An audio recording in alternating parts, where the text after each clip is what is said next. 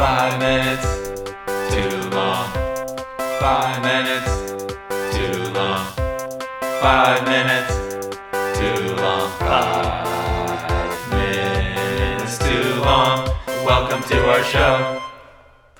When you're in an elevator with just one person. Have you been in an elevator with just one person? I have. You don't want them there. They don't want you there. This is my elevator. Like when you go to the elevator and then you're walking into the building with somebody and you're like, oh God, please be a first floor person. This happened to me the other day. I press the button and then I'm like, you get in the elevator and then you press your button and you're hoping to God that they press a lower floor and then they don't press anything because they're riding all the way up with you. Mm-hmm. I hate it when people get in the elevator and ask me what floor I want, and then they push the button for me. Why do you hate that? Or they hit the wrong button, and then we're just riding longer than we should be. Because I want to push the button. Oh my gosh. Maybe that's just the 5-year-old in me. Yeah. I want to push. I want to make it light up. Yeah. So for me, so this happened the other day, I hit the button, and then they did it, and then I couldn't even look at them.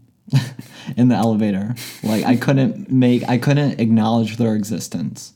What I do because you were afraid of them, or no, I just didn't want to. It's just awkward because you're forced to be somewhere. Yeah, with somebody in a confined space. It's just like a random car ride with somebody. Yeah, a vertical car ride. Sharing a taxi with someone. Yeah. So what I do, I just look at the wall or the ceiling and I yawn like I'm bored. I'm bored of this ride. You don't ever talk to them? No. Why would I talk to them? Oh, so... Have they ever started talking going to you? up, I see. No. My wife does that. She'll talk to the other person. What does she say? Okay, to be fair, there would be 3 people in there. Me, my wife, and that other person. So that other person helps. Yeah. So having 3 people does help. But she drags me into it. I don't want to talk to them. But have you ever been on an elevator with just one other person? Yes. How did it go? I don't talk to them. Do you look at them? Do you acknowledge their presence? Maybe when I first step in, I'm like, hey, floor 4. Floor 4. Floor 4. But then it's I'll turn around and stand on the corner. You just stand, and then you establish a P corner. Yeah. In case you get stuck. Yeah.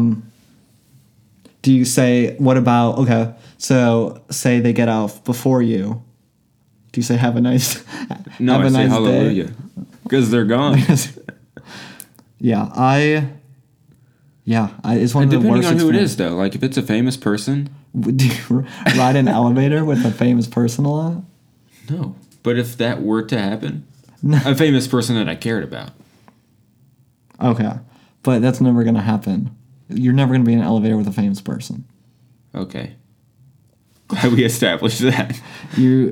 I don't see you going in elevators that famous people are in. No offense. Well, I guess I don't see me doing that either. Well, there you go. I'm just saying, if that circumstance ever were to happen, I might start a conversation. And it wouldn't be as awkward.